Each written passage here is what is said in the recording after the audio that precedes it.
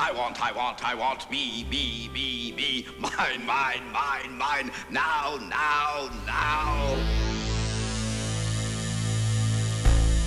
You know you're responsible for what you hear. You know you're responsible for what you hear.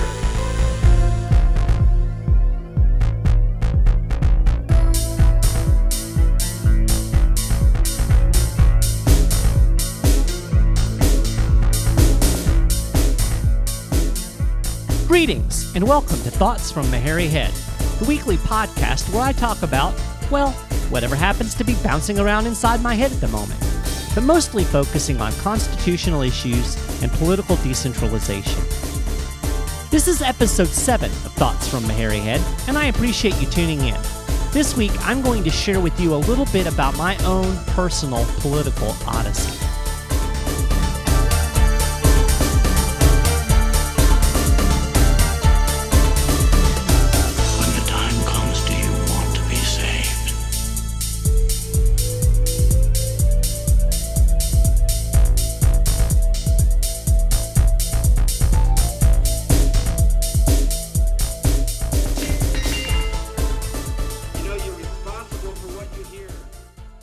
Tax Day is coming up here in about a week. It's not exactly something to celebrate for most of us, unless, of course, you revel in institutionalized theft. But for me, April 15th is more than a day to bemoan the fact that the government, at various levels, confiscates some 40% of the fruits of my labor. It marks my entry into the world of political activism. And it was the beginning of an odyssey that eventually led me to a conclusion that now drives much of what I do. The conclusion is this: Washington, D.C. will never solve America's problems. Washington, D.C. is America's problem.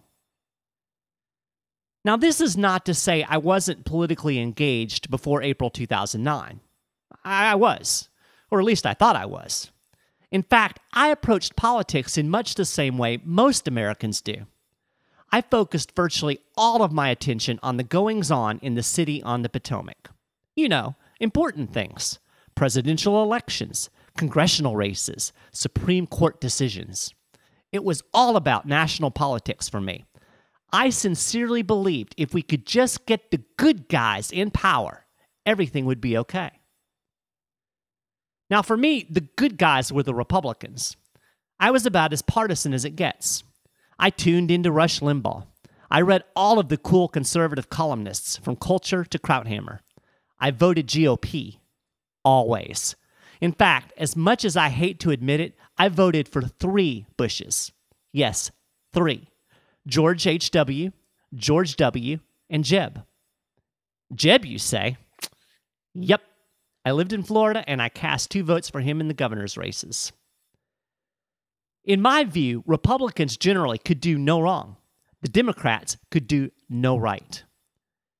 But even at this point, I did hold some important underlying principles, although they weren't very well developed and certainly not consistently applied.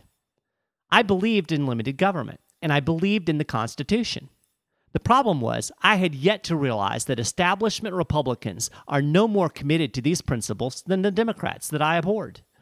I was too blinded by partisanship to see it.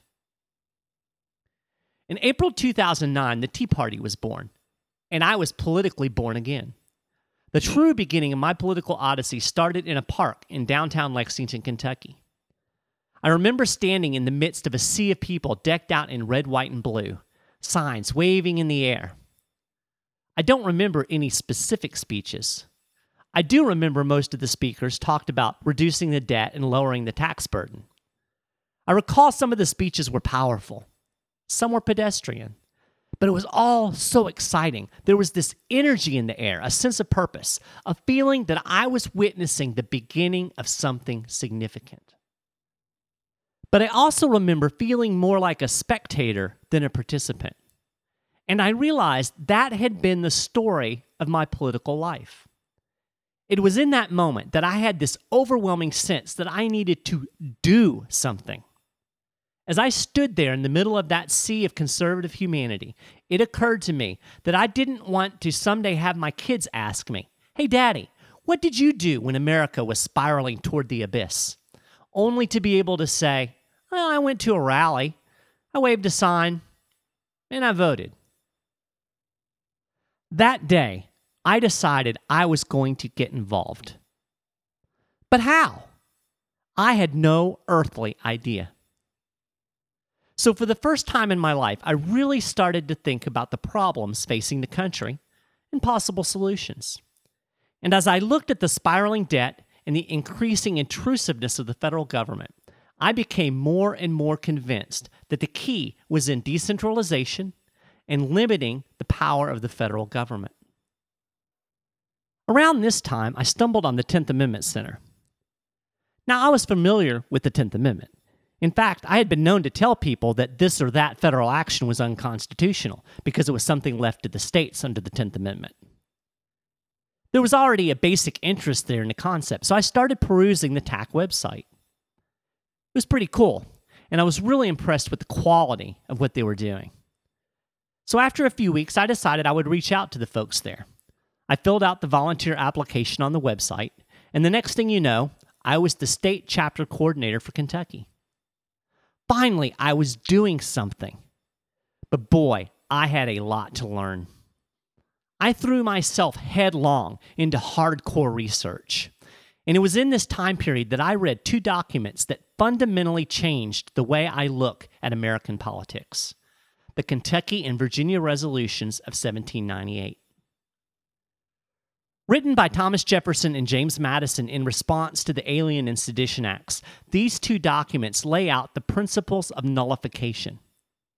Nullification, state actions to render unconstitutional federal actions null, void, or simply unenforceable within the borders of a state. Jefferson called nullification the rightful remedy when the federal government acts outside of its constitutionally delegated powers. Madison said that the states were duty-bound to interpose and arrest the progress of evil. I vividly remember sitting on my couch in amazement as I read these documents. Here was a blueprint explaining exactly how to confront unconstitutional acts, a legitimate way to counter federal power run amok. And not just some idea from some political pundit or radio talk show hack, but from 2 of America's foremost founding fathers. Here's what really struck me. I'd never heard of such a thing. I mean, it wasn't like I was uninformed. I've always been a voracious reader. I have 2 college degrees. I took AP History in high school and 3 college-level American history classes. I'd never heard of nullification. I'd never heard of the Kentucky and Virginia resolutions. It was like somebody took these important political principles and dropped them down an Orwellian memory hole. It was at that point that I realized that I had been lied to. Washington, D.C. isn't meant to be the center of the universe. The federal government isn't meant to be all-powerful. The Supreme Court isn't the final say on the Constitution. When the veil falls away, everything changes.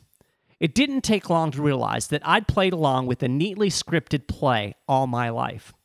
This whole red state, blue state, Republican-Democrat divide is a load of crap. Establishment politicians on the left and the right are really just 2 sides of the same coin. They both appeal to the Constitution when it suits them, and they disregard it when it stands in the way of their preferred policy preferences. We're led to believe there is this vast chasm between the left and the right in America. But it's really nothing more than a crack in the sidewalk. In fact, there is really a great deal of agreement in Washington, D.C. Conservatives and liberals might argue about how to apply it, but when you boil it all down, they both love federal power. They both seek to expand it, and they both spend your money recklessly to maintain it. We actually do have bipartisan agreement in Washington, D.C. Grow government, centralize power, use it.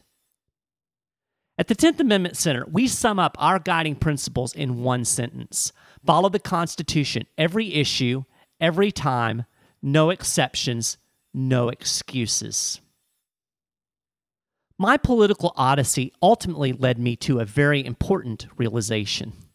We need to change the way we do politics in America. we need to embrace decentralization and state sovereignty. That was the political system our founders gave us. They understood that consolidated monopoly power is the greatest threat to liberty. And yet that's what we're racing toward today, monopoly government. Yet Americans spend all of their time focused on what's going on in Washington, D.C. Heck, that's what I did for some 40 years. And you know what? In all of that time, nothing changed, other than the fact that the federal government grew more powerful, more intrusive, and deeper in debt. It's time for something new and different. Stop calling the 202 area code and focus on your state capital instead. Well, that's it for this episode of Thoughts from Meharry Head. I really appreciate you listening. If you enjoyed it, do me a favor and spread the word. And feel free to send me any thoughts or ideas at michael.meharry@10thamendmentcenter.com. That's michael.MAHARREY@10thamendmentcenter.com. And if you haven't already, head over to iTunes and subscribe to this podcast. Thanks again for listening, and have a great week.